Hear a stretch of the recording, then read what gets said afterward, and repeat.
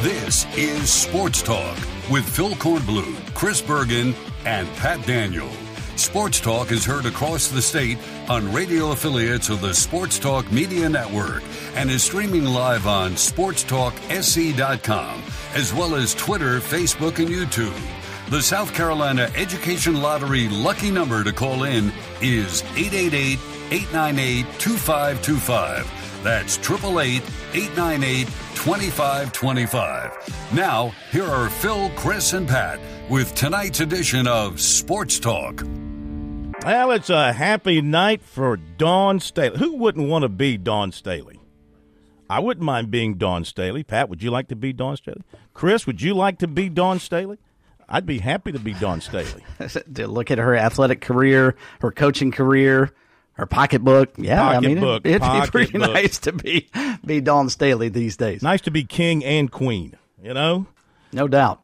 Queen of women's basketball, king of South Carolina Gamecocks, because they got the commitment today just a little while ago from Joyce Edwards. They say she's a good player from Camden, and another allegedly solid, strong pickup for the USC women as they continue to attract the best players in South Carolina, attract the best players in the country.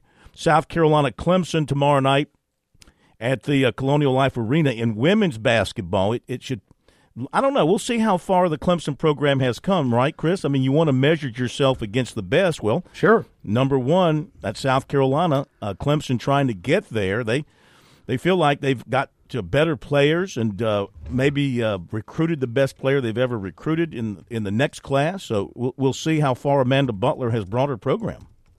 Yeah, and this is obviously a big-time measuring stick in the state. Is how in the world do I compete with the best team, not just in our state, but in our country most years, and I don't think this year is any different.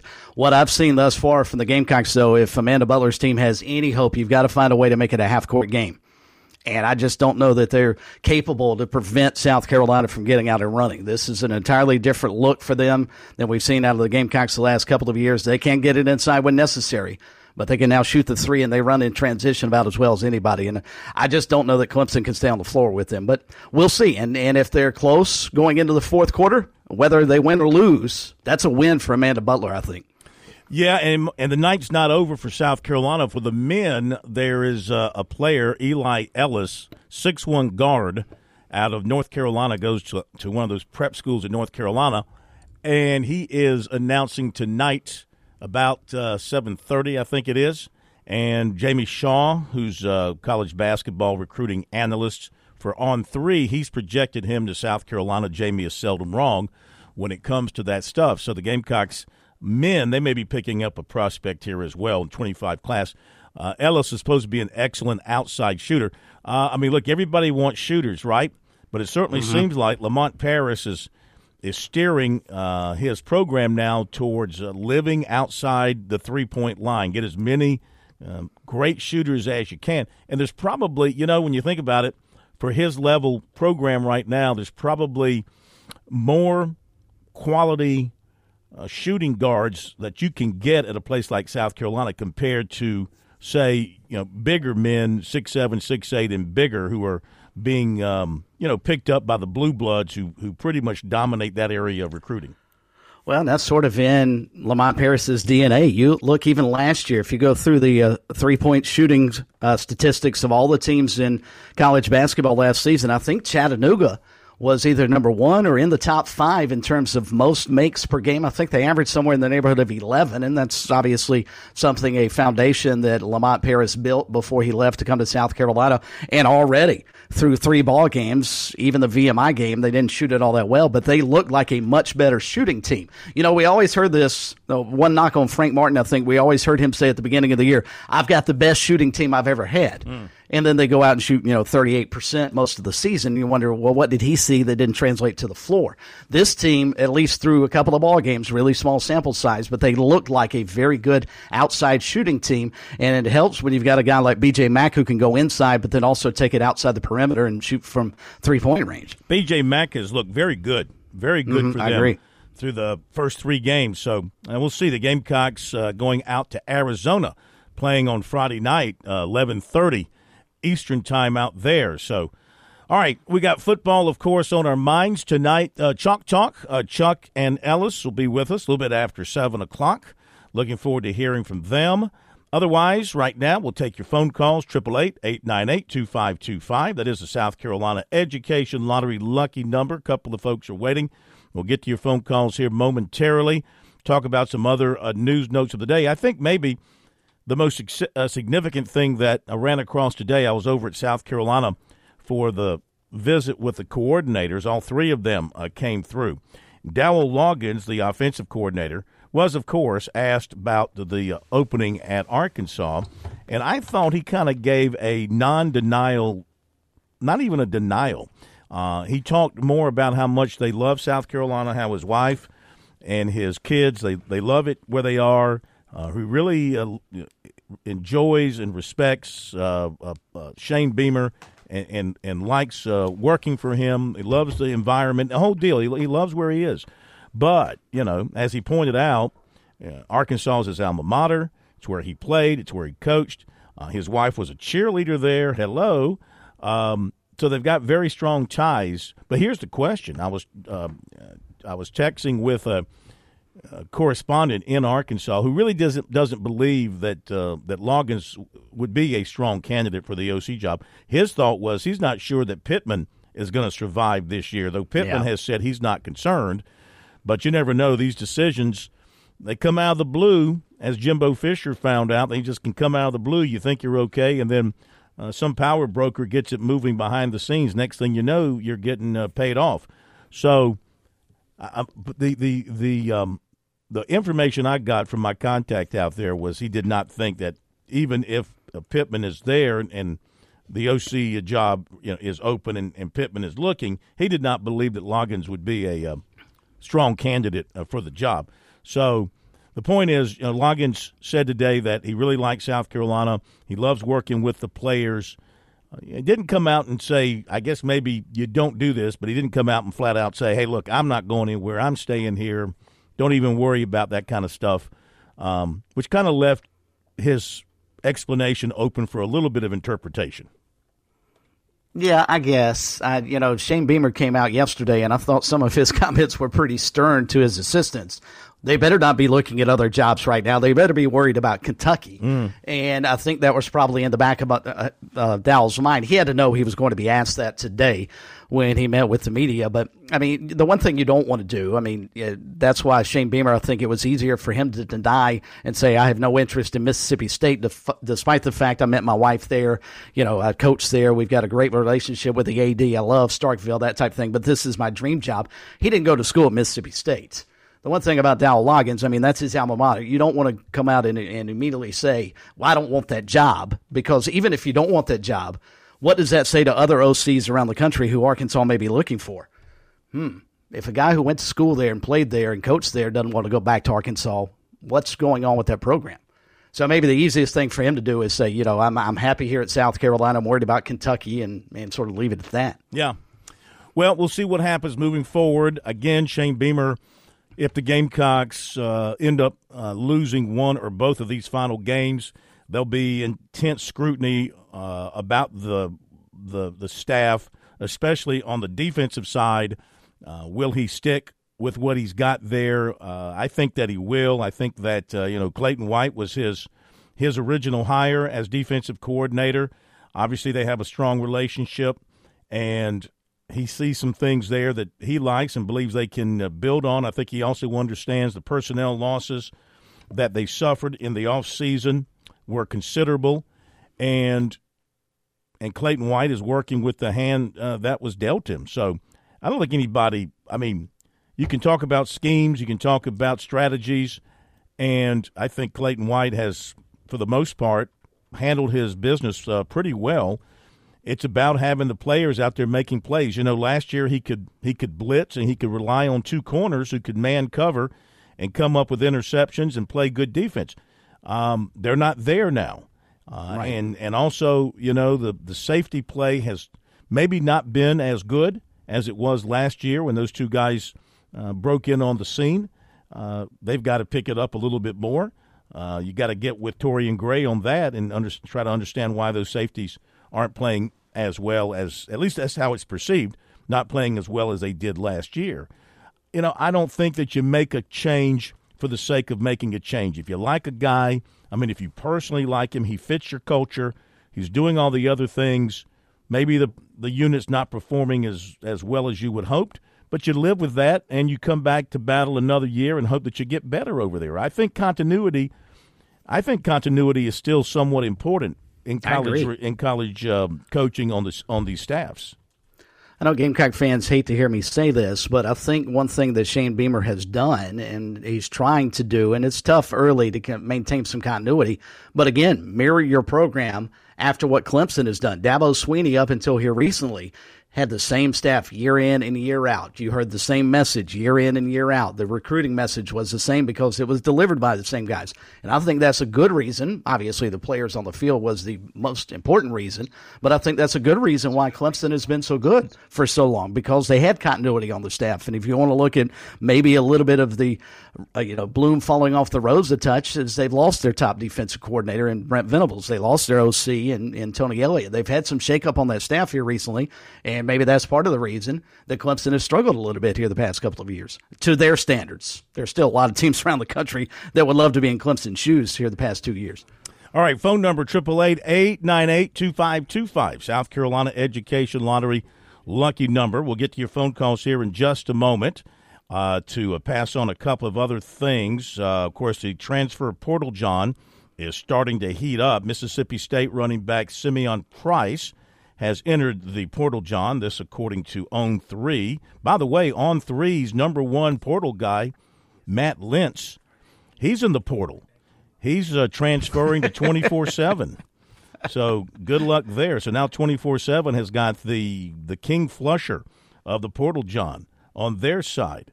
Deshaun Watson's going to have season-ending surgery on a broken bone in his throwing shoulder. The Browns announced today. Big blow for him, big blow for the Browns. Of course, he's making a ton of money. Since signing with the Browns have paid him $92 million. He's played in a combined 12 games over 2 seasons, or, on average, $7.7 million per game. And, Phil, that whole thing all season long from the Browns has just been – it's been head-scratching. It's been very strange. It was initially reported, 6 weeks ago now, give or take, that Deshaun Watson had a bruised, something in his shoulder was just bruised. Sternum? A deep bruise. No, it was his rotator cuff. Mm-hmm. But then the Browns' official statement was that team doctors had cleared Deshaun Watson to play, but that Deshaun Watson did not feel right in pregame warmups and elected not to play.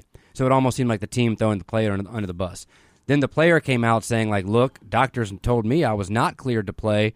So you were getting conflicting reports from differing doctors, which I guess isn't that unheard of. But then with this, Deshaun Watson, after the game, was seen in a boot this past weekend after the Ravens game, and the public statement from the Browns was that Deshaun Watson was getting an MRI on his ankle. But then the reports came out today that during the MRI on his ankle, somehow they discovered he had a broken bone in his shoulder. It just the whole thing is just baffling. Pat, you don't know the medical song, Pat. The shoulder blade is connected to the ankle bone. That's right. That's why you put a walking boot on you fix your shoulder immediately. I'm not sure I want that doctor working on me, sir. You're supposed to be fixing my ankle. Why'd you find something in my collarbone? Also today, I guess the other big story from the high school league, the executive committee did approve a plan to alleviate competitive balance. The committee voted 12-4 to approve the out-of-zone multiplier. So now it's a formula that will take each student who lives outside of school's assigned attendance zone and count them as 3 for total enrollment purposes.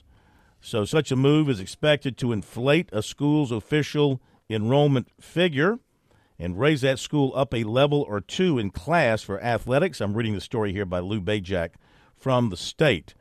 This decision to add a multiplier largely in response to fair play concerns in the state's Class A, Class 2A classes.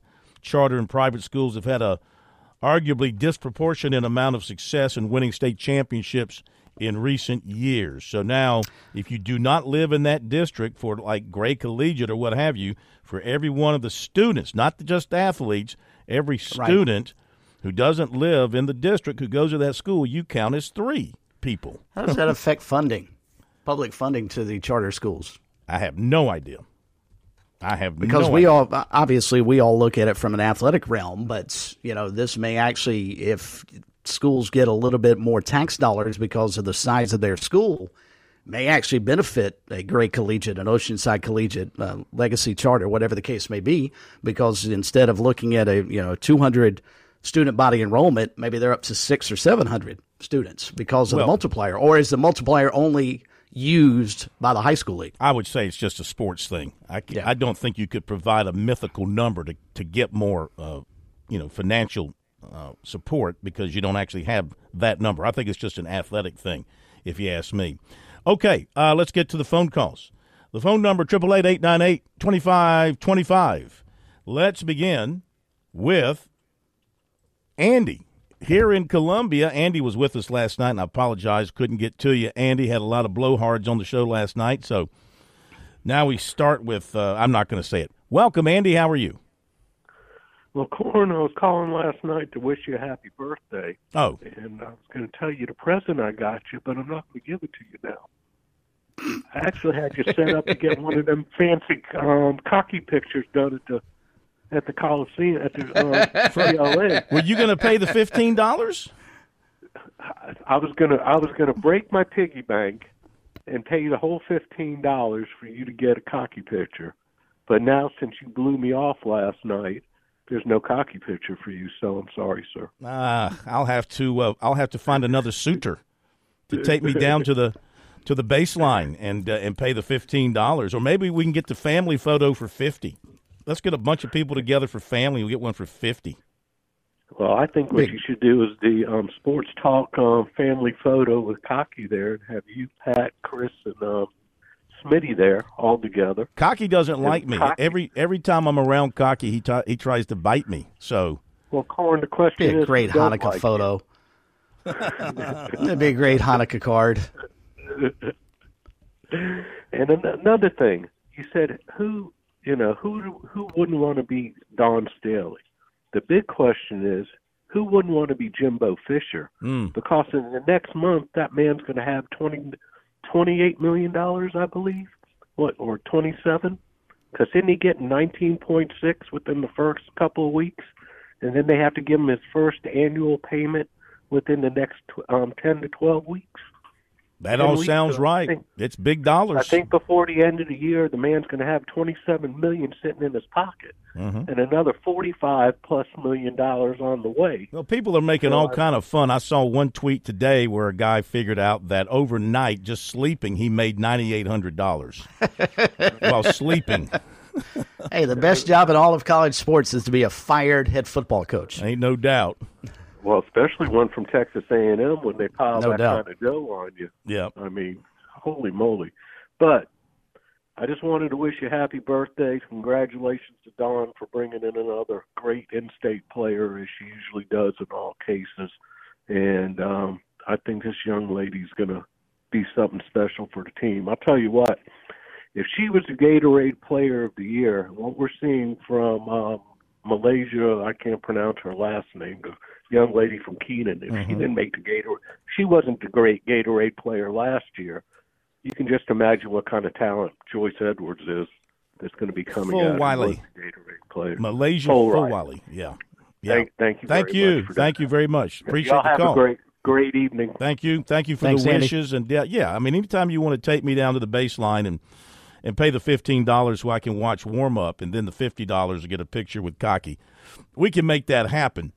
Craig on our stream says, Phil, Loggins did not leave it open-ended. He said he believes in what is going on at South Carolina and wants to be here. Yeah, I heard that. I was there. I kind of felt like he left it a little bit open-ended. What'd you think? Like I said earlier, I think he said probably as much as he could, because even if you don't want to damage your alma mater by saying I have no interest in going to Arkansas, because I think that word gets around with, dude played there. Why doesn't he want to go back and coach? He's at South Carolina. You know, I'm looking at it from the outside as somebody who might be interested in the Arkansas job who's not in the SEC right now. Probably looks at South Carolina and thinks, you know, going to Arkansas may be a step up for Dowell Loggins. Mm-hmm. Why doesn't he want to take that job? So you eliminate putting that out there by just saying what he did. And again, I think part of it was what Coach Beamer said yesterday about the assistants. They better not be worried about other jobs. They better be worried about Kentucky. True that. Let's go back to the phones, 888-898-2525. I think we have Coach John Day with us. Coach John Day, highly successful veteran coach out of Columbia, now in the card show business, must have an event coming up. Coach, welcome. How are you? Must be right, Phil. Coming up on Sunday.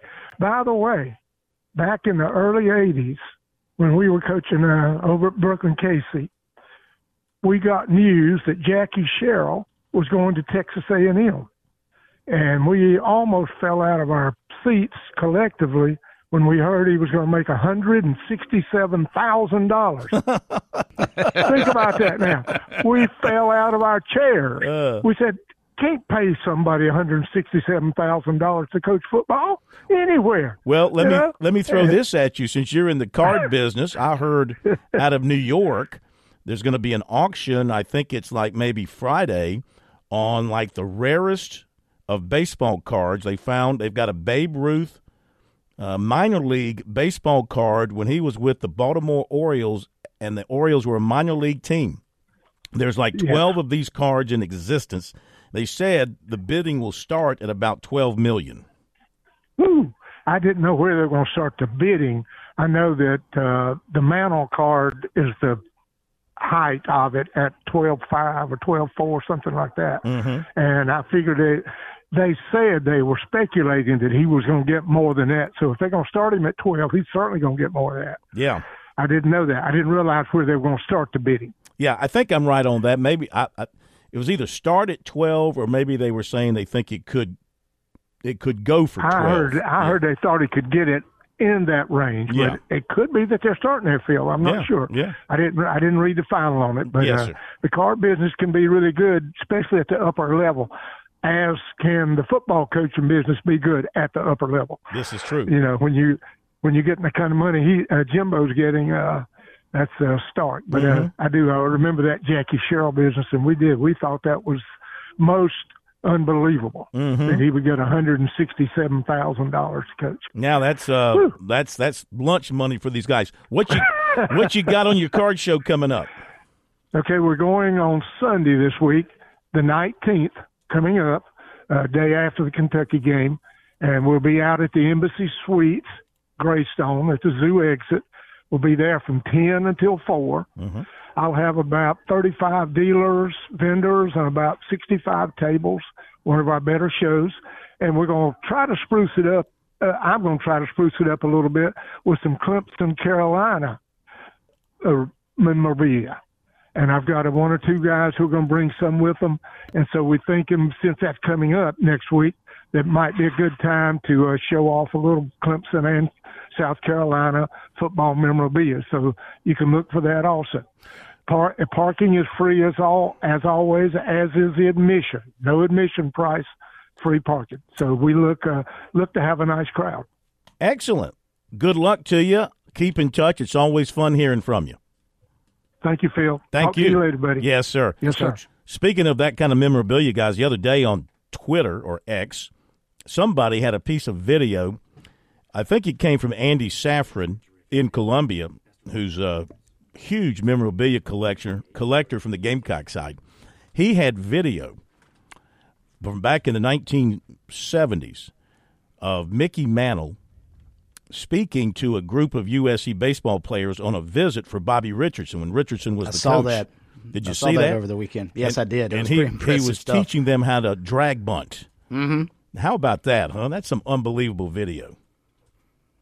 Imagine having Mickey Mantle come speak to you as a ball player, and these guys would have been their dads would have, I guess, been idols. You know, looked at Mickey Mantle as an idol. That was their guy growing up, and then clearly a chance for them to get a chance to see him would have been amazing. Too bad they don't teach drag bunting anymore, though. I just love the sideburns. The sideburn. I mean, does that not say mid-70s star athlete, baseball player. The 1 inch wide and about 5 inch long sideburns is awesome. All right, be back in a moment.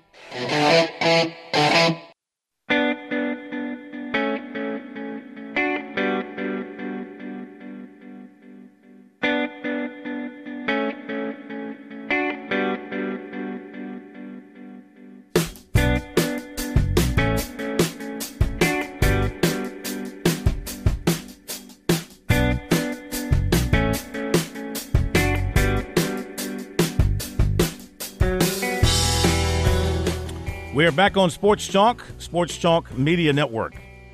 On a Wednesday night, Phil Kornbluth, Chris Bergen, Pat Daniel will have Chalk Talk, Coach Reedy, Coach Ellis coming up. SC Wild, Major Billy Downer, the granddad, coming up at 7:35. Going to be talking about waterfowl season in South Carolina, which is opening up this weekend. So get your questions, your comments for the Major ready, or just sit back and be prepared to listen to what he has to say about that. He'll have a lot of good stuff to say, I'm sure. And our phone number, 888-898-2525, South Carolina Education Lottery lucky number for you right here on Sports Talk. Let's update a couple of other things. We touched on the top stories of the day. Joyce Edwards commits to South Carolina. Eli Ellis, the 6'1", 2025 guards, announcing at 7:30. College of Charleston is one of the other schools on his short list. It's South Carolina, Charleston, VCU, Mississippi State, and Virginia Tech. He's been pegged by Jamie Shaw for South Carolina, so we'll see if that comes down at 7:30 tonight for the Gamecocks. Be another nice pickup there for Lamont Paris. Clemson defensive coordinator Wes Goodwin is a nominee for the Broyles Award as college football's top assistant coach. Also among the nominated are Spring Valley grad Travis Williams, who's the DC and linebacker coach at Arkansas. Also on the list are former USC offensive coordinator Mike Bobo, now the OC QB coach at Georgia. Troy, DC, Greg Gasparotto, the son of former USC assistant Nick Gasparotto and a former safety at Wofford, and Tulane, DC, Sheil Wood, Wofford grad and former DC with the Terriers. So Wofford getting some love there from the award, except it's not their coaches, it's people who came through Wofford. And our poll question of the week, who's going to win the Palmetto Bowl a week from Saturday based on what you've seen of the teams to this point? And South Carolina continues to hold a comfortable edge, 521 votes, 55.9% vote the Gamecocks, 44.1% vote the Tigers. Have you, Chris Bergen, have you made up your mind yet who's going to win that game? I have not. I think a lot of it depends on what happens with South Carolina this weekend. Because if they lose against Kentucky, you wonder, again, it's the in-state rivalry, I get it, but I think that will take a little bit of steam out of the Gamecock sails if they're not playing for anything other than just to beat Clemson.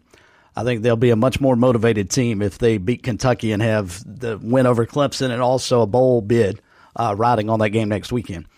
Yeah, I agree. I think they're going to beat Kentucky. So I think they're going to have I do too. A lot of confidence, a lot of momentum, and then we'll think about what's going to happen there. But I think they'll beat Kentucky, be 5-6, and then have everything on the line when they take on Clemson. Former Gamecock tight end Hayden Hurst with the Panthers is in concussion protocol. And Clemson released the 24 baseball schedule today. The Tigers will open their season at home, 3-game series against Xavier, and that will be on February 16th. The ACC opener will be March 15th at Duke. The ACC home opener will be the next weekend against Florida State. The Tigers will play 5 ACC home series and a like number on the road. The annual 3-game series with South Carolina will start in Columbia March 1st. The neutral site for game number 2, which is controlled in 2024 by the Gamecocks, has not yet been determined. Game 3 will be Sunday, March 3rd at Clemson. Clemson will be the team responsible for the 25 neutral site game. So Can we get rid of it? With the first game With the first game being played in Columbia, I think, from a travel standpoint, that eliminates Charleston and Myrtle Beach. You're not going to go east for your second game, which means, and I don't think they'll go to they could go to Augusta if Augusta makes a big play. It could be, I think it'll be one of two parks. I think it'll be either up in Greenville at the park there, where it's where it's been held many times. Help me out. That's it's where the Drive play. I don't know the name of the facility. I should know that. What is that? Floor Field. Floor Field. There we go. I think it'll either be there or the Pro Park in Columbia.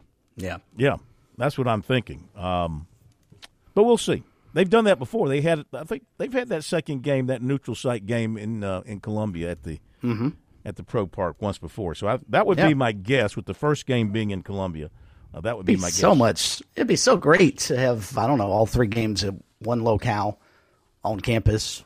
Like college games are supposed to be played.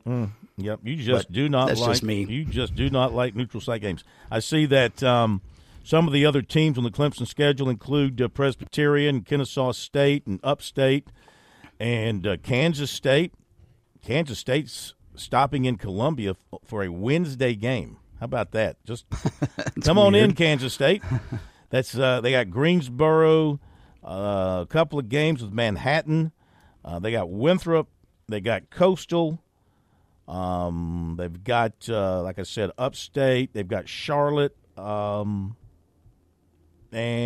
then Coastal. I guess I should talk about the league series that are home and away and where they fall. So we mentioned they'll open at Duke, and then their first home series will be Florida State. Then they'll go – their next ACC series will be at Miami, and then a trip to Notre Dame. So 3 of their first 4 ACC series will be on the road. Then they come home for NC State and then Pittsburgh.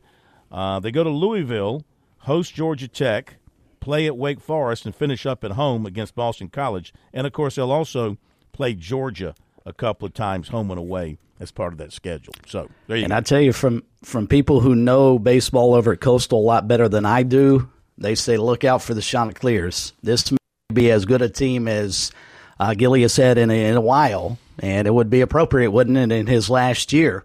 And they're actually going to Omaha during the regular season. Oh. They're playing Creighton. Really? But they're going to be out there. So wouldn't it be appropriate and fascinating and fun if he's able to guide them back there for the World Series one final time before he retires? So they'll go to Omaha to play, but they won't play South Carolina or vice versa. That's just exactly. Go figure. All right, Gilly's told us that's not on Coastal. Oh, I know. He wants that game. He's wanted that game for years. I know, and it should be played. It should be played. All right, 888-898-2525. Let's go to a Gamecock Larry in Columbia for our next call. Gamecock Larry, welcome in. Hope you're doing well. Doing well, Phil. I know you are a Tiger man, but I got a question to ask you. What is the ladies' Gamecock record for the last 2 seasons? I got 67-1. Is that right? That sounds about right to That's me correct. without looking at it myself. You know I trust your math. I don't think Connecticut done too much better than that. Well, they might have. I don't follow nobody but the Gamecocks and check the Tigers once in a while. But I'm telling you, man, oh man, it's too early to brag for this year, but they sure look good. And Dabo, come on down to 25th.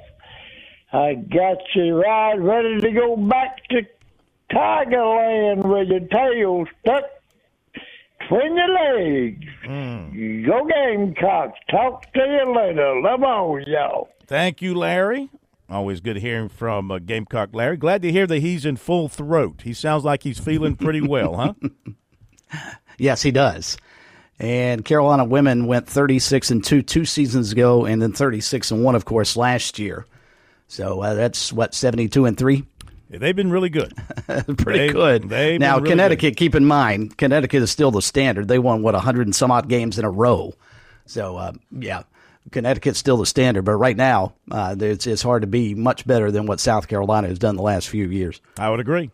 All right, thank you, Larry. Phone number 888-898-2525. Got a couple lines open if you want to join us here on Sports Talk. We're going to jump to our break in just a moment and then continue with more of your calls. Chalk Talk coming up after the top of the hour break, and then a visit with Major Billy Downer from the Department of Natural Resources as we talk about the great outdoors in South Carolina, and he's going to be focusing on waterfowl season, which opens up this coming weekend in South Carolina. So if you're a duck, you might want to go somewhere else starting this weekend, right?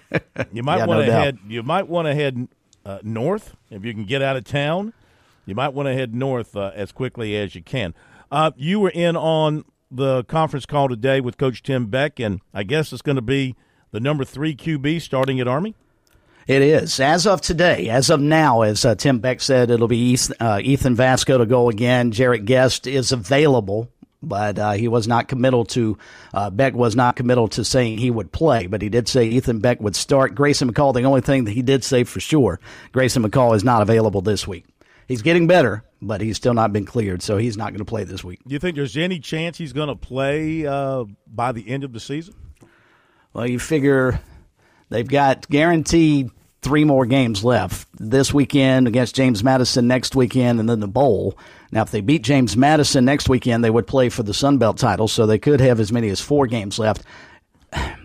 It sounds encouraging from the standpoint of how Grayson's health is getting better week in and week out, but you get to a point that I just don't know that he's going to come back. And, they miss him. It's like saying South Carolina keeps winning, but Spencer Rattler's not back there. They would miss Spencer Rattler.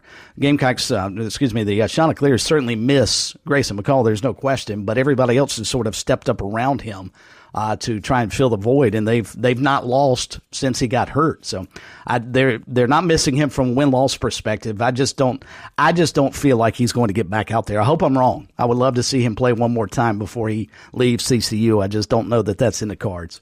Kind of like Juice Wells, Exactly. Yeah, another great example. Yeah, I think the feeling is that probably not going to make it back for, obviously, not Kentucky and probably not a Clemson game either. If the Gamecocks were to make a bowl, would he be interested in playing in a bowl game, or would he be interested in getting healthy and then go ahead and testing his stock in the NFL draft? But would another year in college help raise his stock? How are the scouts going to look at him? Do they go strictly off of last year's tape and say, okay, we see enough here to know what we've got, or would we like to see another year in college? That'll be something that will have to be determined by Wells at some point.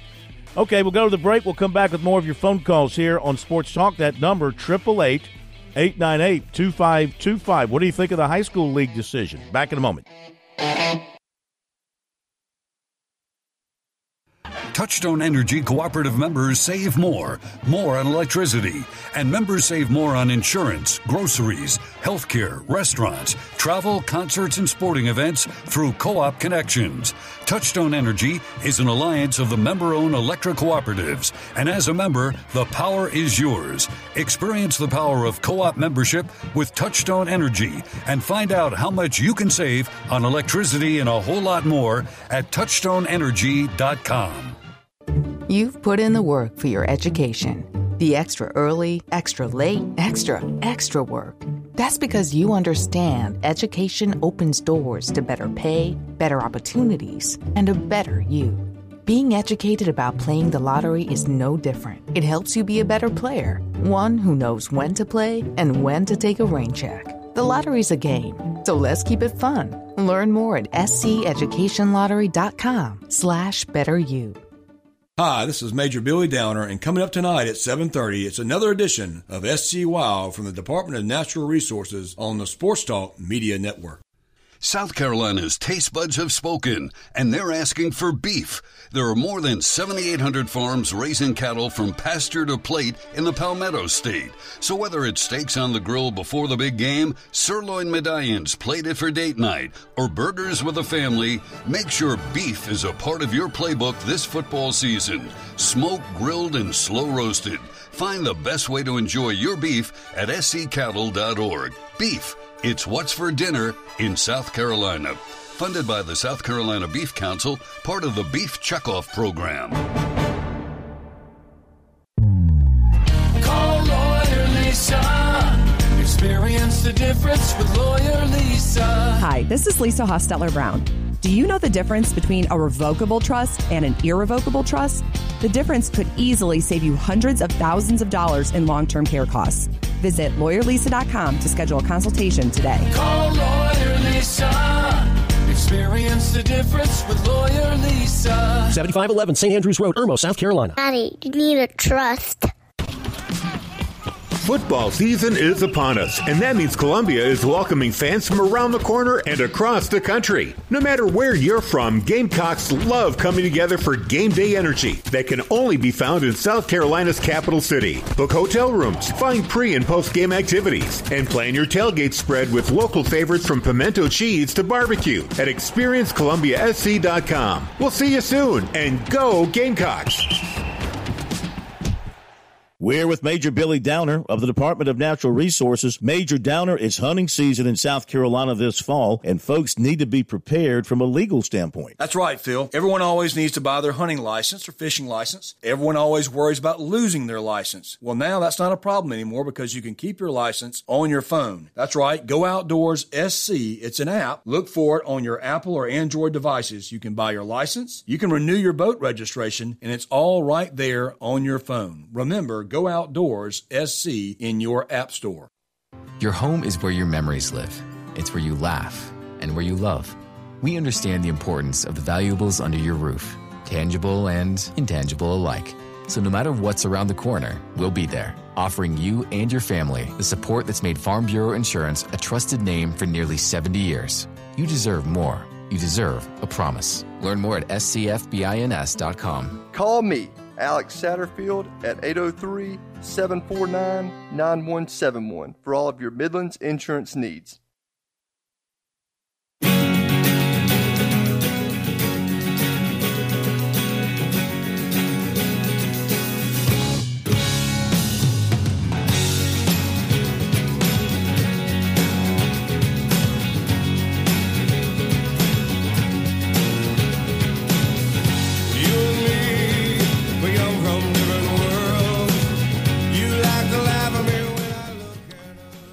All right, we're back on Sports Talk. Who is that guy coming into Columbia this weekend for the Darude?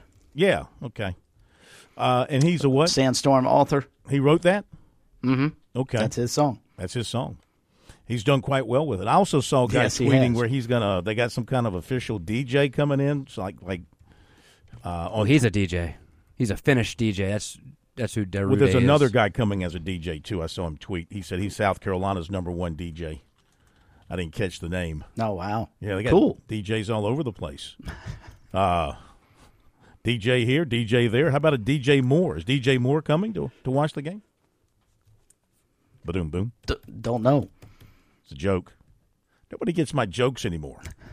Either my jokes stink or you people have no sense of humor. I think it's the latter. But well, the one you said the other night you had to explain, and anytime you have to explain a joke, it's not funny. I agree. I concur. But, you know, when you give a joke and it's greeted by silence, you just have the urge to explain. So, all right, back to the phones. 888-898-2525. We've run through the board the first time, Pat, so where are we going to go next? Just go ahead and shout it out. For those that aren't aware, I'm trying to do 12 things at once right now. We're having some audio. I need a second to check with these callers, Phil. Okay, well, let's check with them. Let's check them out. Yeah, we're going through a little transition because we've had audio feed issues here recently on the stream that people are complaining about. We want our listeners to be happy. So we're trying a little transitional stuff tonight, and I think so far it's working. Working well, yeah, as far as I can tell. By the way, have a little news that will affect Coastal in some regard. Evidently, the NCAA, and this is coming from college transfer portal, it just came out, and it surprises me, quite frankly, but the NCAA has ruled against James Madison, and they deemed them ineligible for postseason play this season. Phil, we talked about that last week.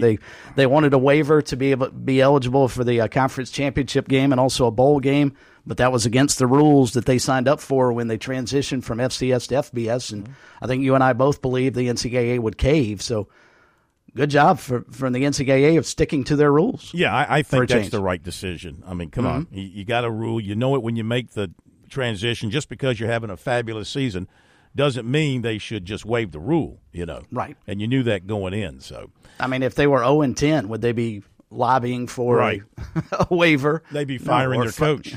All right, Hank in Columbia. Let's roll back to the phones. Hank, welcome in. How are you? I'm doing fine, Corn. I'm not gonna mess with you today, Corn. I'm gonna try to mess with Chris Bergen a little bit. You even knew his name. That's an improvement. Yeah, the Bergen. Yeah, I was gonna ask Bergen who is the standard in college football right now. I would say Georgia. Okay, you got you. Yeah, Georgia. I think when you mentioned that thing about Connecticut, they were the historical standard, but you got to remember now. It's the last 5 games that South Carolina's played Connecticut. They've won 4 of the last 5, and Connecticut has lost 3 straight to them. And also, since Connecticut won their last championship, which is back in 2016, South Carolina's won 2 national championships and has spent over 40 weeks at number 1. For the last 3 years, South Carolina's been number 1 almost every year in the poll. Even when you go to last year, it was they were number 1 all the way up until the last game, and then they spent 1 week out of number 1 this year, and are back number 1. So historically, Connecticut was the standard. 100% correct on that, Hank. But let me chime in. The question that Larry brought up was consecutive wins. How many wins they had, and I said Connecticut was the standard because they won 100 some odd games in a row. That's what Larry was chatting about. Yeah, so that's what I was responding to. Yeah, okay, because I always give them that. Yeah, no, I don't disagree that the Gamecocks on the women's side. We did not cut you off. The Gamecocks on the women's side certainly have caught and surpassed a lot of teams. But in terms of the consecutive wins, the Connecticut has the standard there, and I'm not sure anybody's going to pass that. Was that a women's basketball conversation we were just having? It was, and a good one. I just wanted to be sure. Thank you, Hank. We continue with the phone calls as we go next to Tiger Bryan. Tiger Bryan over in Lancaster. Tiger Bryan, welcome in. Good to have you. Hope you're well. Hope the wife is well. Happy wife, happy life.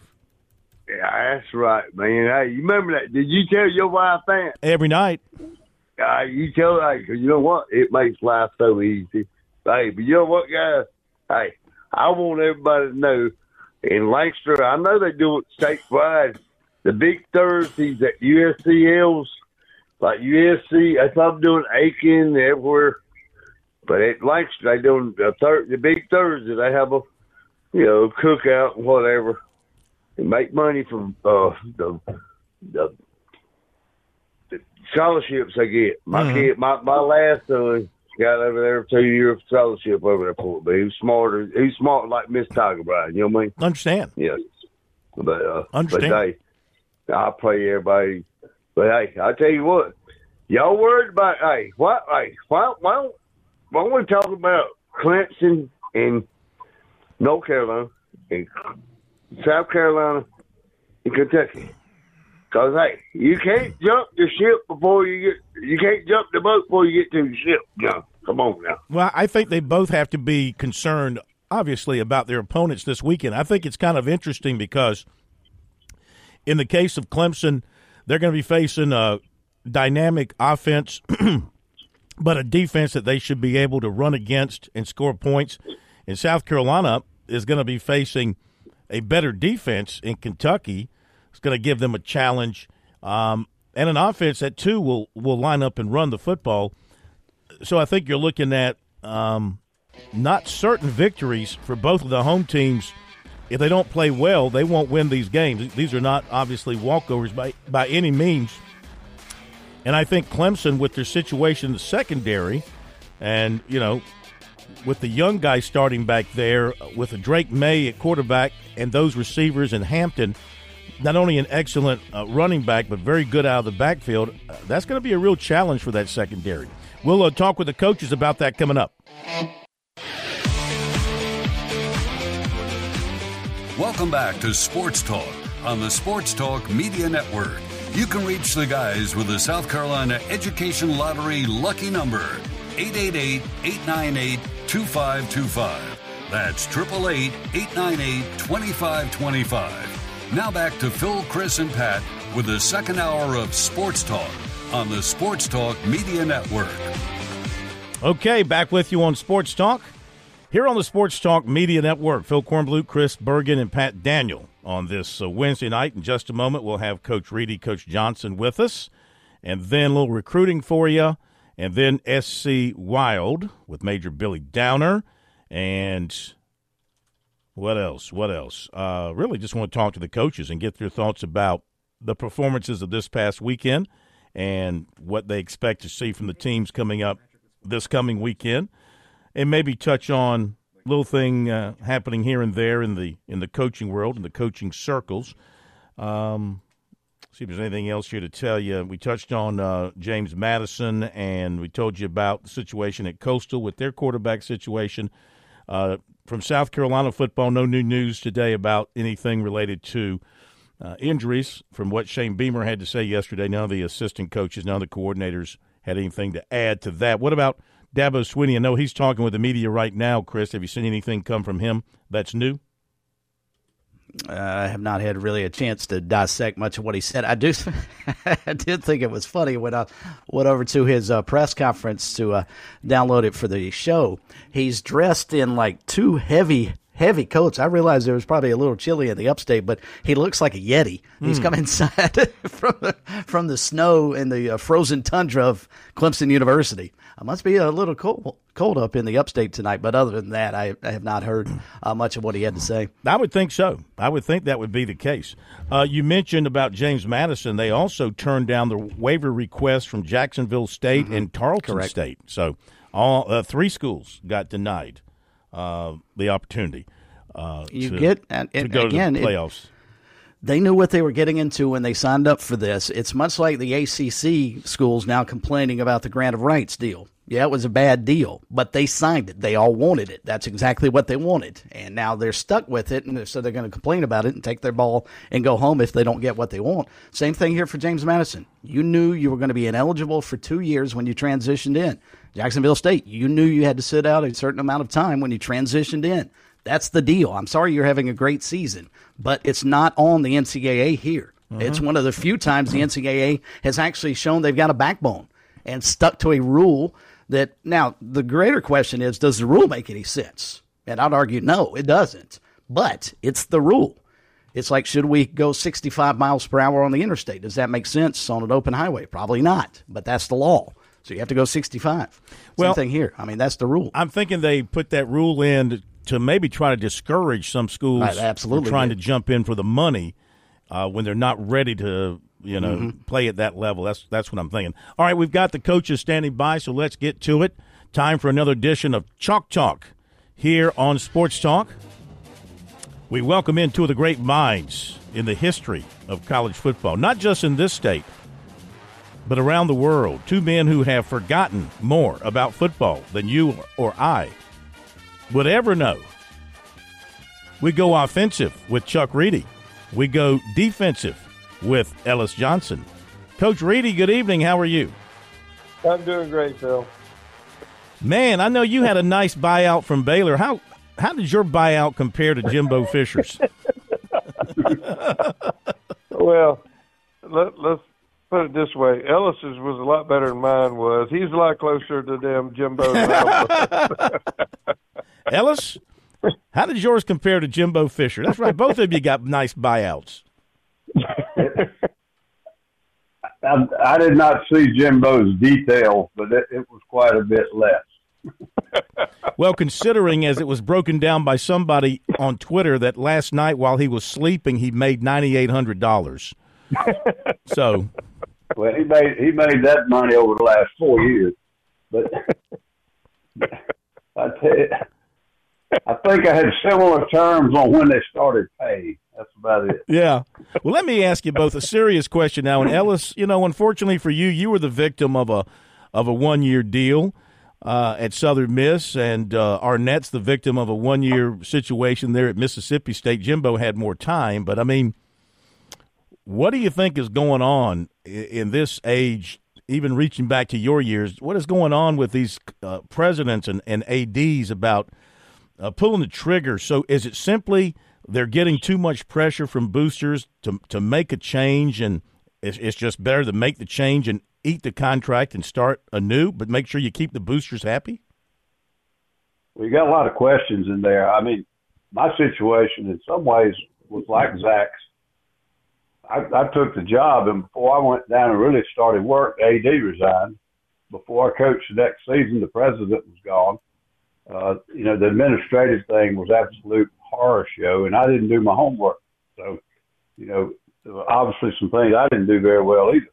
But it was almost an impossible situation. I think the situation and task he was given with Mike passing in the untimely time of the year and all that, and he made some mistakes maybe, tried to change the offense too much or whatever, but I don't know how you judge it with all the other things that came along with the job. Now, the other thing is the amount of money in it now that's coming from TV, and they're paying coaches, and now they're paying players. It's kind of a mentality, you got to have something going in a positive direction immediately, and you better be successful by the second year, or we're making a change. Mm-hmm. And it's tough. And that Texas A&M thing, Jimbo's a hell of a football coach, and I've coached against him too many times, and most of them weren't pleasant. He's an excellent football coach. I have to agree with everything Bork said. When you're going to pay somebody $76 million not to work, you better have a good explanation. Be quite honest with you, had a pretty good one. It was just stuck. And I don't know why, because he's a heck of a coach, and he's had some good coaches there, but it just seems like everything was not hitting, going in the right direction. Yeah, it seems like for a guy who's a quarterback guru, Chuck, he never could get the quarterback situation quite there at Texas A&M, though he had some talented players come through there. Yeah, well, when he was at Florida State, he had Jameis Winston, and he won a national championship. He never had a quarterback. He never had a guy at A&M that could make a difference that was a championship caliber quarterback. And that's the difference. I mean, you look at, the people that win national championship, they have guys at quarterback that, that are difference makers, and he never had that at A&M. Like Ellis said, the guy, guy's obviously a good football coach, but if you don't have a guy, at quarterback, it's very hard to win at the championship level, and he just never had that. And I want to go back to what Ellis was saying about his situation and the same situation I had at Baylor. When you get a job and president, AD, they're gone, and they bring in new people, new AD, new president. They want their own people, and they're not going to give you to be successful. If somebody hires you, and they're going to give you the extra year, but if it's another president, another AD, they're not going to do that. And so that's what happens. I mean, these guys, they want their own people. They want to make their own hire. But the other side of this coin, and I'll say this, these guys, these ADs that give these guys these big buyouts, they're the ones that need to be fired. And I'll say the same thing, at South Carolina. They gave Muschamp a big buyout after one good year. They need to be held accountable. You know, I mean, the ADs, you know, they give the big buyouts and then they buy them out and they just keep trucking along. Well, that's not right. They need to be held accountable. In the state of Texas, where you were at Baylor, and of course that's a few years ago, but I don't know that the mindset has changed. Can you kind of share with us, when you were there at Baylor, in that state, when it comes to college football and the spend whatever is necessary approach, I guess, that some schools have? Maybe Baylor isn't among those. Maybe they are now. I don't know. But what's the mindset in that state when it comes to college football and doing whatever it takes to win a championship? Well, you have Texas and Texas A&M. That money is no object. I mean, you know, you have to understand now. They have oil endowments that fund them, you know, beyond anything we can even imagine. Both of them. I mean, money is no object. So, you know, when you know, everybody, you know, you're thinking, well, they can't fire Jimbo because he's got a $76 million buyout. That doesn't bother them. Hell, you know, I mean, they're saying that they're going to pay for it through their, you know, through the athletic, you know, department and all that. And maybe that may be the case. But they've got guys that could write a check for $76 million and never even worry about it, you know, if that's what they want. I mean, money is no object. Now, and even Baylor, I mean, you know, you may think Baylor, but Baylor is the same way. Baylor's got money. You know, Baylor's got big alumni money. You know, so no, anywhere, you know, in TCU, Texas Tech, all of them, they've got money. They can do what they want to do. And A&M, they'll hire whoever they want to hire, and they'll pay them as much as they need to pay them. They will have no embarrassment about going even deeper in their pockets for the next guy than they did with Jimbo. I mean, would they break the bank for the next guy if that's what it's going to take? Yeah, they'll do whatever they have to do. Now, I don't know who that's going to be. You know, I mean, you know, you got a guess? Have you got a best guess from your coaching colleagues? You know this. You know, no, I don't know. I mean, you know, the Elko. You know, Kiffin, you know, you know all the names. Would they take a swing at Sweeney? I don't think so. Ellis, do you think they'd take a swing at Sweeney, Ellis? Well, I mean, you mean will they contact them, see if he's got interest or what? Yeah, at the very least. Yeah, sure. Oh, hell, they probably contact 50 people, see if they're interested. I don't see Dabo being interested in that. But would Texas A&M just put a feeler out there? Sure he would. But yeah, I don't know how many of those there'll be. Yeah. Go ahead, Chuck. I'm sorry. I didn't mean to interrupt you. No. I mean, I don't think that's a fit for them. But, you know, like Ellis said, I mean, they may put a feeler out.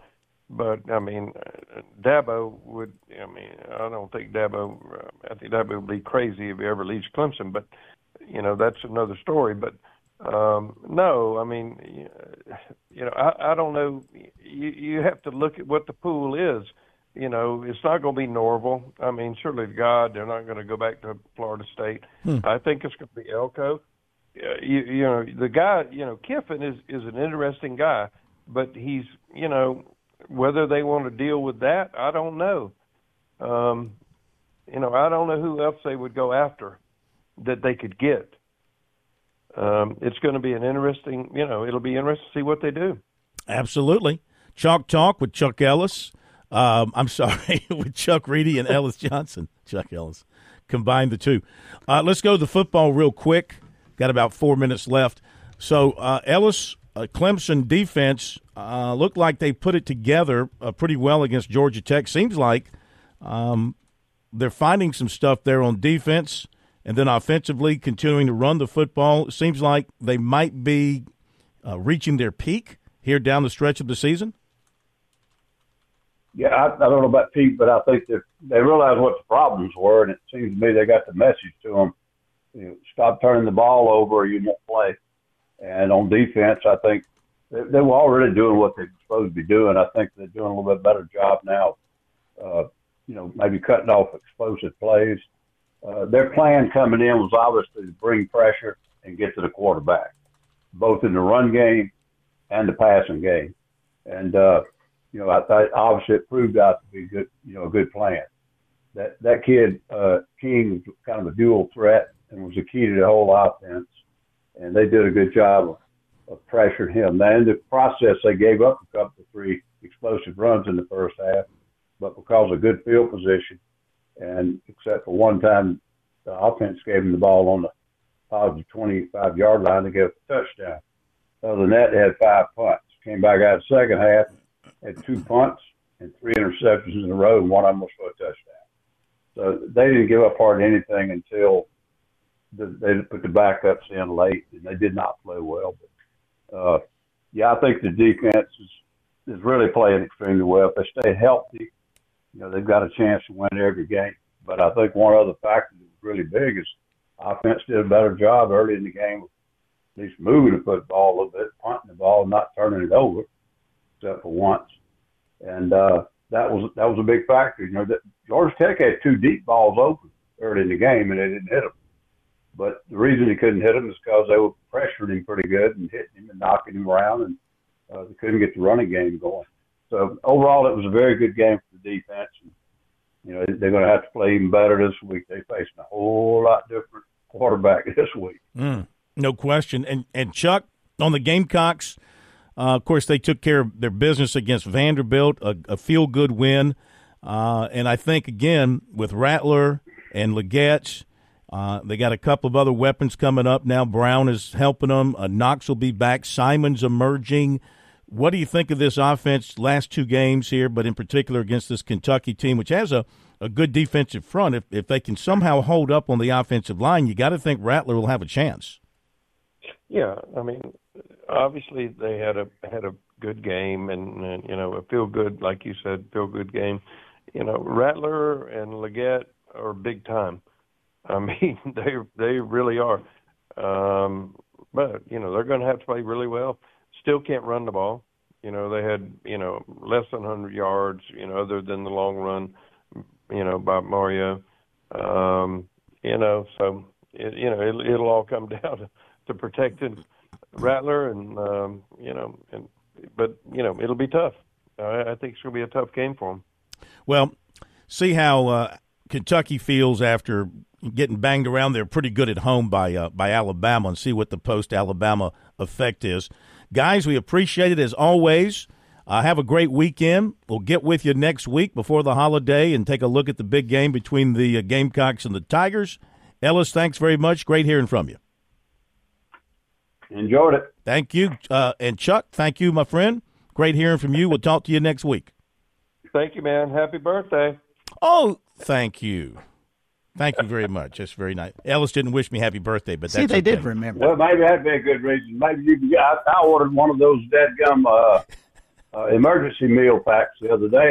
We still haven't gone to lunch. Let's go eat lunch for your birthday. We'll do it. I'll call you.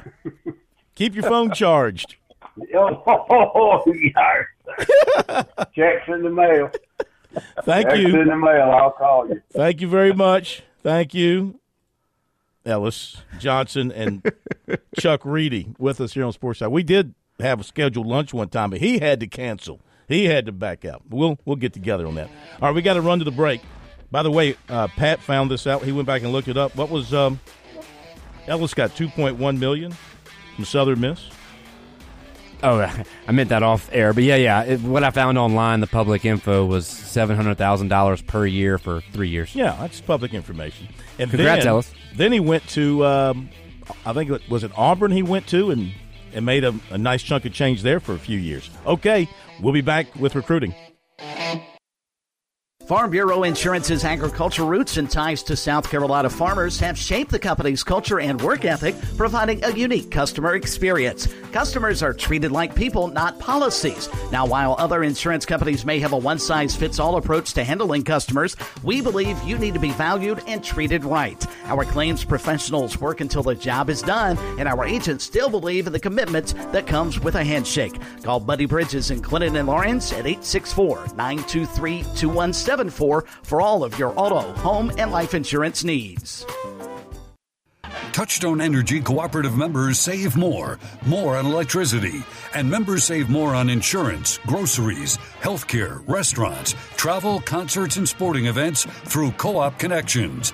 Touchstone Energy is an alliance of the member-owned electric cooperatives, and as a member, the power is yours. Experience the power of co-op membership with Touchstone Energy and find out how much you can save on electricity and a whole lot more at touchstoneenergy.com. George Bryant here with Tsunami Bar Sports, and wow, Tsunami Robbie, there is now an amazing technology that you can use when you train receiving large game without having to endure pain. Please explain. George, that is the magic combination. I have 3 simple words to define that entire concept. Stimulation, not annihilation. Regardless of your training goals, there is a level of stimulation that is optimal for your desired gains. Tsunami Bar's flexible bar technology meets these demands because the user determines the level of stimulation with the amount of speed and force they impart into the bar or training device. Hey, this is Phil Kornbluth. The Tsunami Bar is a terrific training device, whether you're working on your fitness or your golf game. It's convenient, it's easy to use, and you won't feel beat up afterwards. Be sure to click on the digital ad on SportsTalkSC.com and get 5% off any order using promo code BBB5. Don't wait. Order today. Hi, this is Major Billy Downer, and coming up tonight at 7:30, it's another edition of SC Wild from the Department of Natural Resources on the Sports Talk Media Network.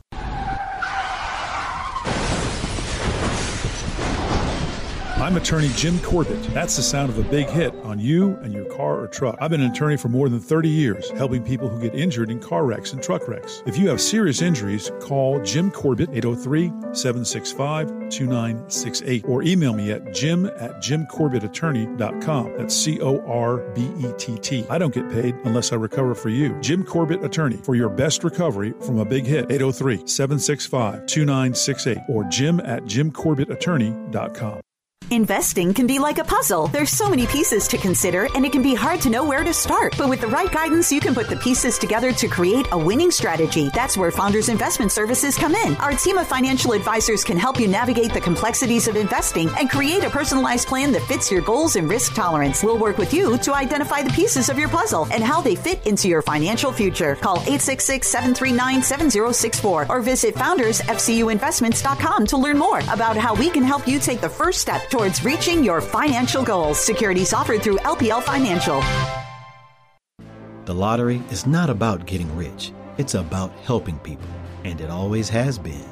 The lottery is what helped raise the Great Wall of China, build the roads of Rome, and today in South Carolina, it's what generates millions of dollars each year for scholarships like the SC Hope, Life, and Palmetto Fellows. The South Carolina Education Lottery is investing in you.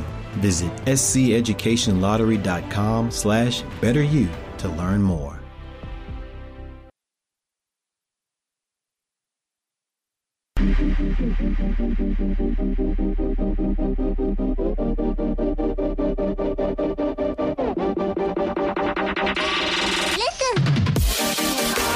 Okay, recruiting report brought to you by Seawells. Don't forget Seawells for the best in the catering world at 803-771-7385. That's their number. Online at SeawellsCateringSC.com. And the daily luncheon buffet tomorrow from 11 till 3. So, again, USC women get the commitment from Joyce Edwards of Camden. And the USC men expected to get a commitment here in the next few minutes from guard Eli Ellis from North Carolina in the 25 class. Football, 25 center Isaac Sowell, 6'2", 292 of Louisville, plans to be at South Carolina for the Kentucky game. They offered him in the summer after camp. He's taken a bunch of visits this season for games, but South Carolina definitely a factor with him, and he sounds like the prototypical center. Long arms, can move you off the line, can pull and lead sweeps and things like that. So South Carolina, a major factor there. 26 corners of Avian Currents of South Point will be at Ohio State this weekend. 26 receiver Jude Hall of Christ Church plans to be at USC. Clemson commitment receiver T.J. Moore of Tampa plans to be at Clemson Saturday. Strom Thurmond receiver Braylon Staley, a Tennessee commitment that USC's been trying to get involved with again, plans to be at Tennessee Saturday. 25 receiver David Rodriguez of Providence visited Clemson today after stopping at USC on Tuesday. He's returning to USC for the game Saturday, of course, as we told you last week about him. His grandmother lives near Columbia, so he's down visiting her and making these recruiting visits. That'll do it. And we're going to hit the break. Be back with SC Wild with Major Billy Downer. Now on Sports Talk, it's SC Wild with Major Billy Downer of the Department of Natural Resources. Major Downer is here to take your questions about the great outdoors in South Carolina. Give him a call at 888-898-2525. It's SC Wild from DNR on the Sports Talk Radio Network. All right, welcome in, everybody. Another edition of SC Wild from DNR with the Major, Billy Downer, with us here on Sports Talk. Great to have the Major with us. If you want to reach him, that phone number, 888-89. And it's that time of year. 888-898-2525, 888-898-2525. You've been working on your duck calling. That was very, very good. Well, it's easy. Oops. Looks like we had a little audio drop out there, so stand by, everybody. That was a terrific duck call by Major Downer there. That was sharp. It was breaking, like if you were out in the outdoors, you would hear that breaking through the air. That would attract, I think, any duck within about 500 yards. Any duck that hears that, Major, is come a calling. If they hear that. Yes, that's easy when you're using a waterfowl company duck call. Those guys out of Sumter, South Carolina, that make that call. Give them a little prop tonight. The waterfowl company. It's always nice to give a South Carolina company a little bit of a prop. So sure deal. Yep. So we are absolutely bringing in waterfowl season. Come the 18th is when we're bringing in. We had Youth Day this past Saturday, and this Saturday we'll ring in the first season of for waterfowl this Saturday, the 18th, which will be what we call typically the Thanksgiving season, the 18th through the 25th, so Thanksgiving week. And there's a lot of people probably already out there tonight, shivering in a boat, sitting somewhere, trying to hold the whole, over the ducks they found, trying to keep everybody else away from them. But anyway. 3 days in advance? Somebody's probably been out there 5, 6, 7 days in advance. Wow. There's some real hardcore people out there. Oh, yeah. I will say, pound for pound, South Carolina duck hunters are probably some of the hardest hunters out there because we hunt for so little. We just have to hunt for so little duck that we're used to hunting hard. And when you go somewhere else, you won't out-hunt somebody from South Carolina because we have to hunt so hard here.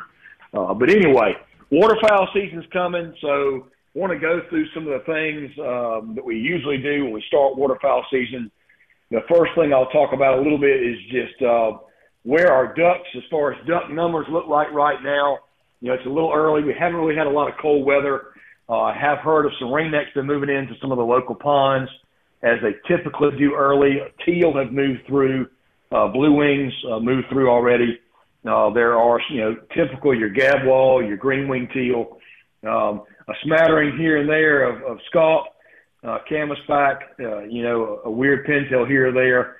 The coast, of course, getting a bit larger flights in, and as we get further through the year, get toward December, we'll see even larger numbers. And wood ducks, it's going to be kind of hard right now. It's going to really dry the last few months, and locally in the Midlands here, it's been almost drought conditions, so swamps are dry, which concentrates wood ducks to water holes if you can find the water. But it's just hard to hunt a wood duck in the swamp when the swamp's dry. So that's typically the way you see success is wood ducks when they've had plenty of rainfall, swamps, beaver ponds are flooded, and you get a lot of opportunities for wood ducks. So that's kind of the state of things right now for us across the state. But as far as the season limits this year, the limits this year are still 6 total. I'm going to go through this, and folks that don't know about this will seem very boring. But to those of us that have been doing this for years, we understand the terminology.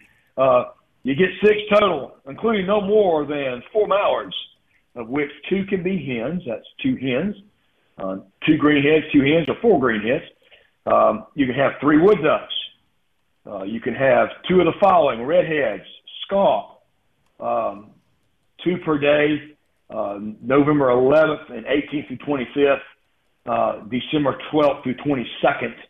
So through the 22nd of December, scaup, the limit's 2. After that, it's going to go back to 1, and that's just because the numbers are so low on scaup.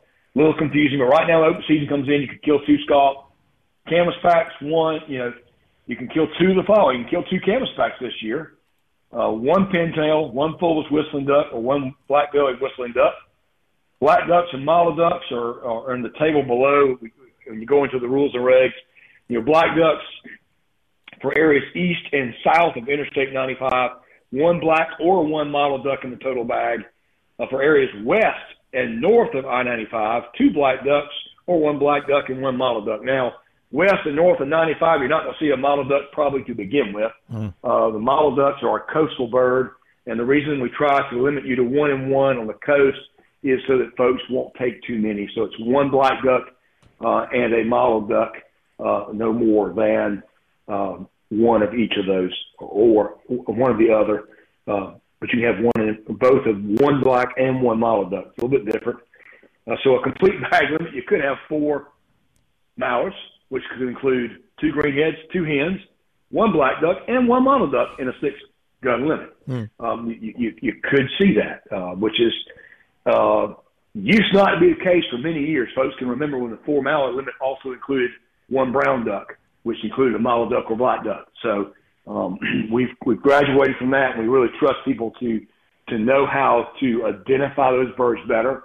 Mottled ducks, hens, a hen mallard, and a black duck all are similar to the undiscerning eye, but to a good waterfowler, it's pretty easy to tell the difference. Black ducks are very dark. I call them a very chocolate, we call them black because in the air they look very dark. They have a lot of chocolate in their feathers, a deep chocolate to the main body of the feather. And then your mottled ducks have the light touches around it. They are darker than a hen mallard, and they have a really light head. They do have typically your orange feet, and they'll have a yellow bill or a yellow mottled bill, where a mallard hen will have an orange bill. So those are the differences you'll see right off the bat between mottled duck, black duck, and hen mallards. But those are the things that have befuddled many a waterfowler throughout the years in their trying to determine what to shoot, what not to shoot. And so many people choose not to duck hunt because they can't figure out the difference in the species. Of course, 6 total, you can kill 6 widgeon, you can kill 6 gadwall, you can kill 6 teal if you happen upon them. So those are the birds you can kill 6.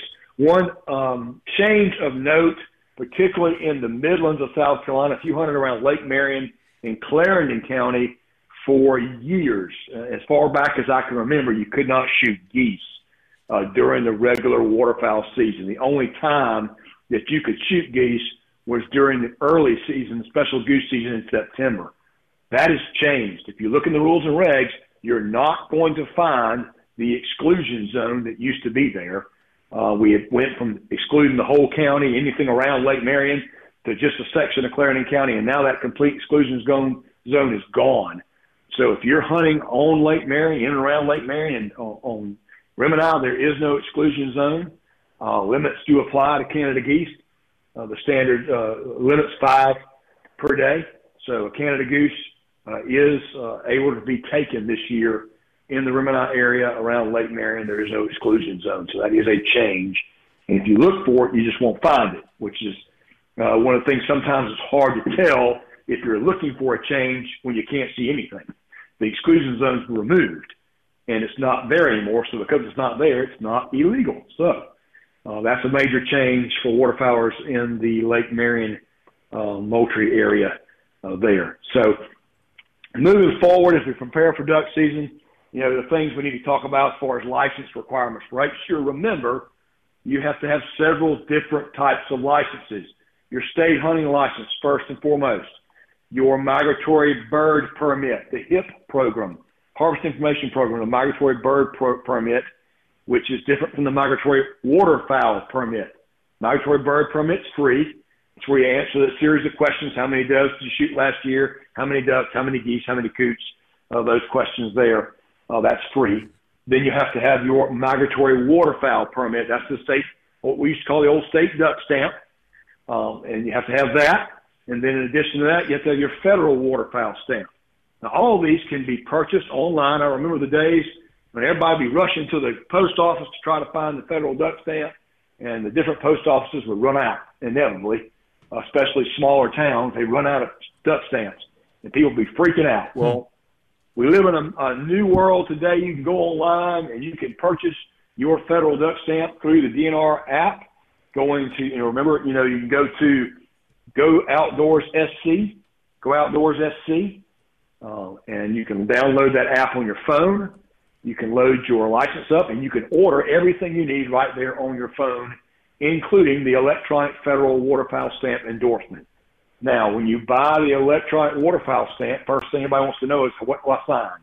When you buy the electronic waterfowl stamp, you get to put the date it begins, and you have 45 days it's good for.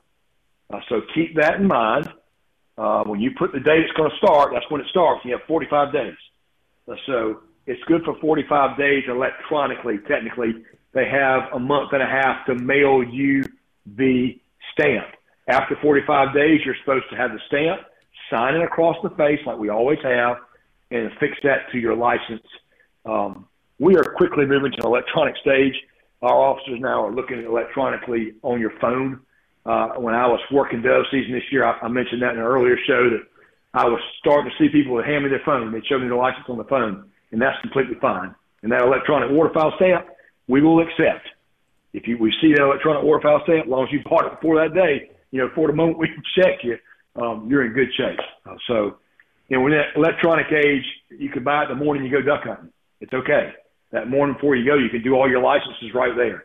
The days when you get out in the boat and you go, oh my gosh, I might have forgotten this, get on your phone and you can get that license right then and there before the sun even comes up.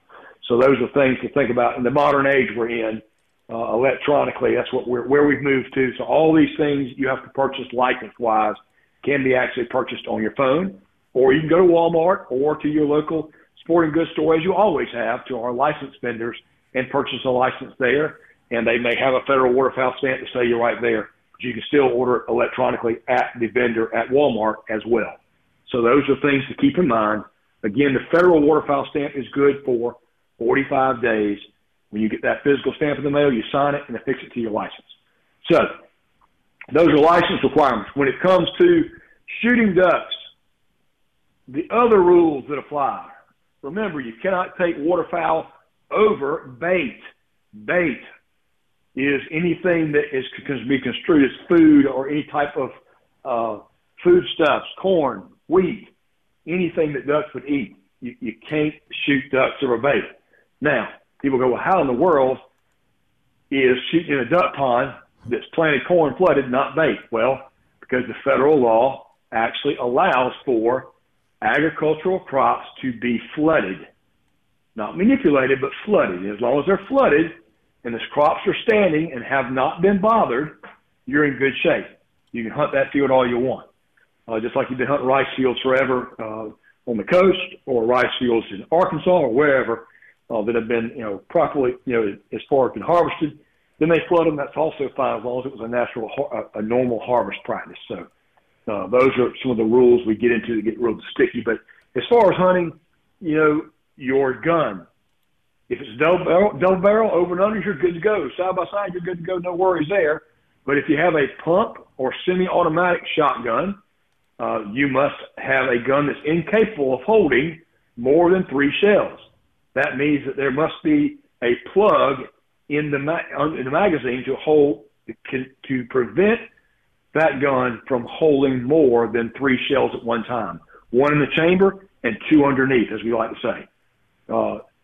Underneath, As long as that gun will not carry more than 2 normal length shells, you're in good shape. If it'll take a 3rd shell, we got a problem. That's called shooting hunting ducks without a plug or with an improper plug. So make sure your gun is properly plugged so it cannot contain more than 3 shells. Speaking of shells, non-toxic shot is mandatory. Used to be we used to say steel shot, but there's so many producers out there that are approved by the federal government to produce what's called non-toxic shot because, again, now it's 40 years ago, they determined that lead shot was causing death in ducks who were ingesting it. There was so much lead shot in fields and in the water that birds would ingest that lead shot, and they were dying from lead poisoning. So they took lead out and made us start using steel shot. Steel actually is lighter than lead, so it's actually faster. It has really fast loads.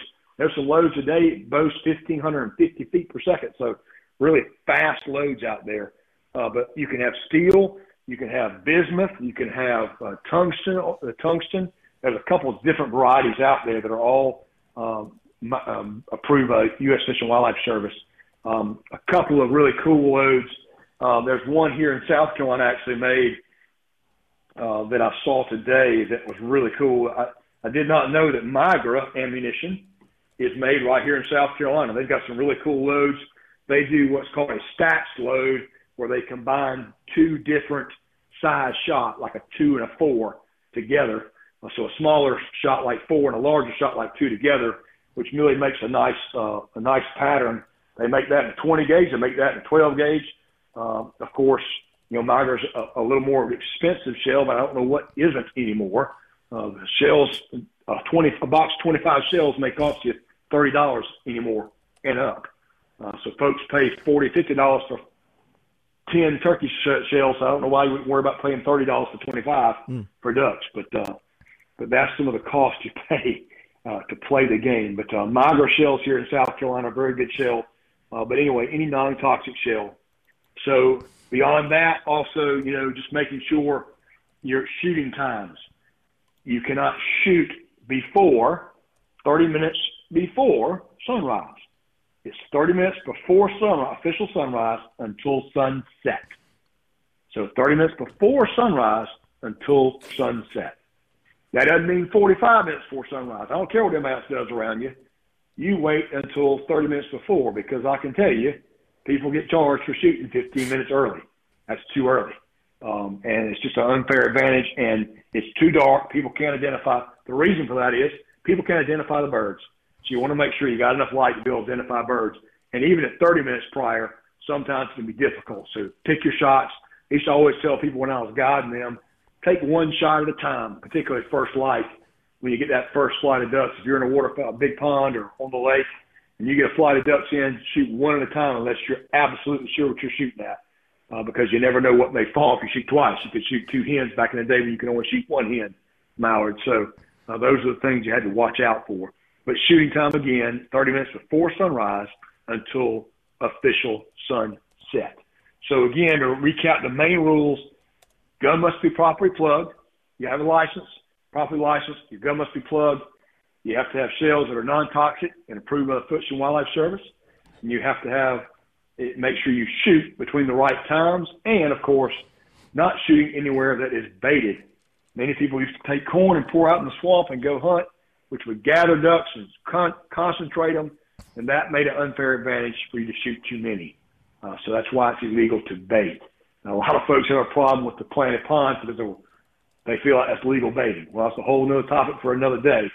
But a lot of ponds are out there planted or providing great habitat and feeding ground for waterfowl that are wintering here in South Carolina that not only go to that pond, but also go to the lake where our public can shoot. So it's great we have all this great habitat around us that's been built in the last 20 years that has really made South Carolina a great holdover for a lot of ducks, a lot more than we've had in a long time. So those are the things to think about as we go into waterfowl season here. Again, I can't get out of the show without talking about safety for a brief minute. So before we end up tonight, Phil, let's just remind folks, when you're duck hunting, most of the time you're going to be standing in a blind or in tight quarters in a boat. make sure that you identify the areas in which it's safe to shoot. We call them fields. You identify your zone of fire. That zone of fire is the area in which you can safely shoot. If you're on the left side of the boat, you can shoot straight out in front of you and to your left like a clock around 9, to 9 o'clock, maybe 8 o'clock. If you're on the right side of the boat, you can shoot from 12 o'clock all the way around to 3, 4, 5 o'clock maybe. So it's like a clock. You can shoot out in front of you and to the left and out in front of you to the right on the right side. If you start shooting across your neighbor, that's when we have problems. When people swing on ducks and get target focused, we've had people a long time ago, some really bad accidents where people have swung the gun and pulled the trigger on the buddy next to them. So make sure you stay in your zone of fire. If you're hunting with dogs, make sure your guns are out of the way of the dog. We've had dogs that step on guns and guns go off and people get hurt. Don't lay your gun in the bottom of the boat. Make sure you got a good gun rest. Even a duck blind, make sure you got a good gun rest, a knot, something so that gun won't slide down and go off on your neighbor's foot next to you. Again, in duck blinds, same thing, tight quarters. Choose your zone of fire. Know where it's your area to safely shoot. Don't shoot outside of it. Distances. Here's one of those. There's not a law on any of this I'm talking about now. These aren't laws. These are what we call ethics. When you're on the lake, remember where everybody else is hunting around you. Don't get too close to somebody else. Don't get 100 yards from somebody. Shot will travel easily 200 yards. At the right angle, it's going to go 200 yards. So minimum distance from someone else, at least 200 yards. Don't shoot towards somebody else. I've had it happen myself. You're shooting out there in the water, you shoot, especially with some of these non-toxic loads, the pellets aren't exactly perfectly round, and they'll scatter out a little bit and fly off. So you don't shoot even in the direction towards someone else. In these duck ponds, make sure you identify where the other blinds are so you don't swing on another blind and scatter them a shot. That's just one of those no-nos. Make sure you know where everybody else is hanging around you. Determine your safe zone of fire and stay within it. We talk about dove field, safe zone of fire, up and down. You don't want to ground swat birds on the water if you can help it. If people do it when you get a duck down, you want to make sure you take that duck down and you put it down. You want to make sure it's not swimming off. Some people make those shots. But remember, when you shoot across the water, that shot can ricochet. And there's dogs out there. If you hunt with a dog like I do, you want to make a dog guy mad, shoot on the water when his dog's in the water. They'll get very upset with you. So just be careful and think through what you're doing. Again, know your zone of fire. Stay within it. We want everybody to have an enjoyable waterfowl season, a great opener on Saturday. We want you to come home, enjoy Thanksgiving next week so you can go out and hunt again.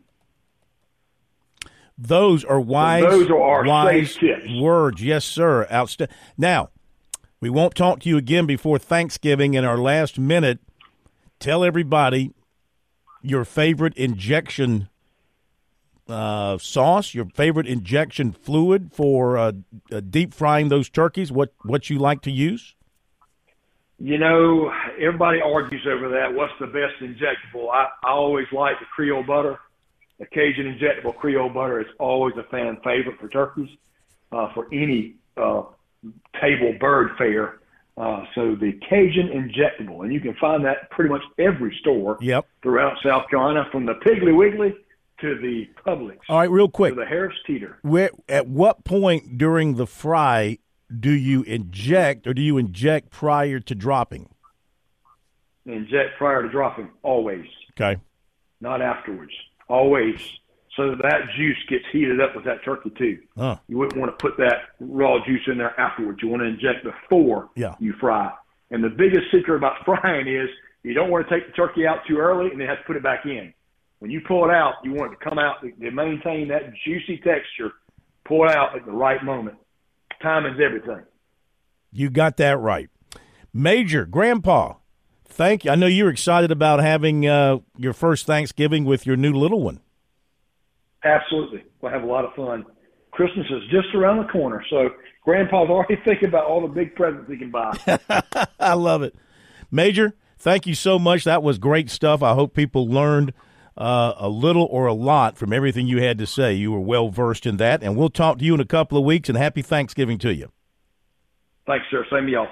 Appreciate you. Major Billy Downer, who, for those of you who don't know, a couple of weeks ago became a granddad for the first time. So we love calling him Grandpa. That's going to do it. And thank you, Pat Daniel.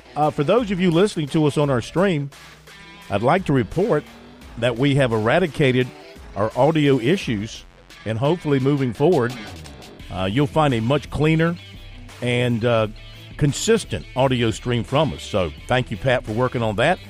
Have a great night, everybody. We'll see you tomorrow here on Sports Talk.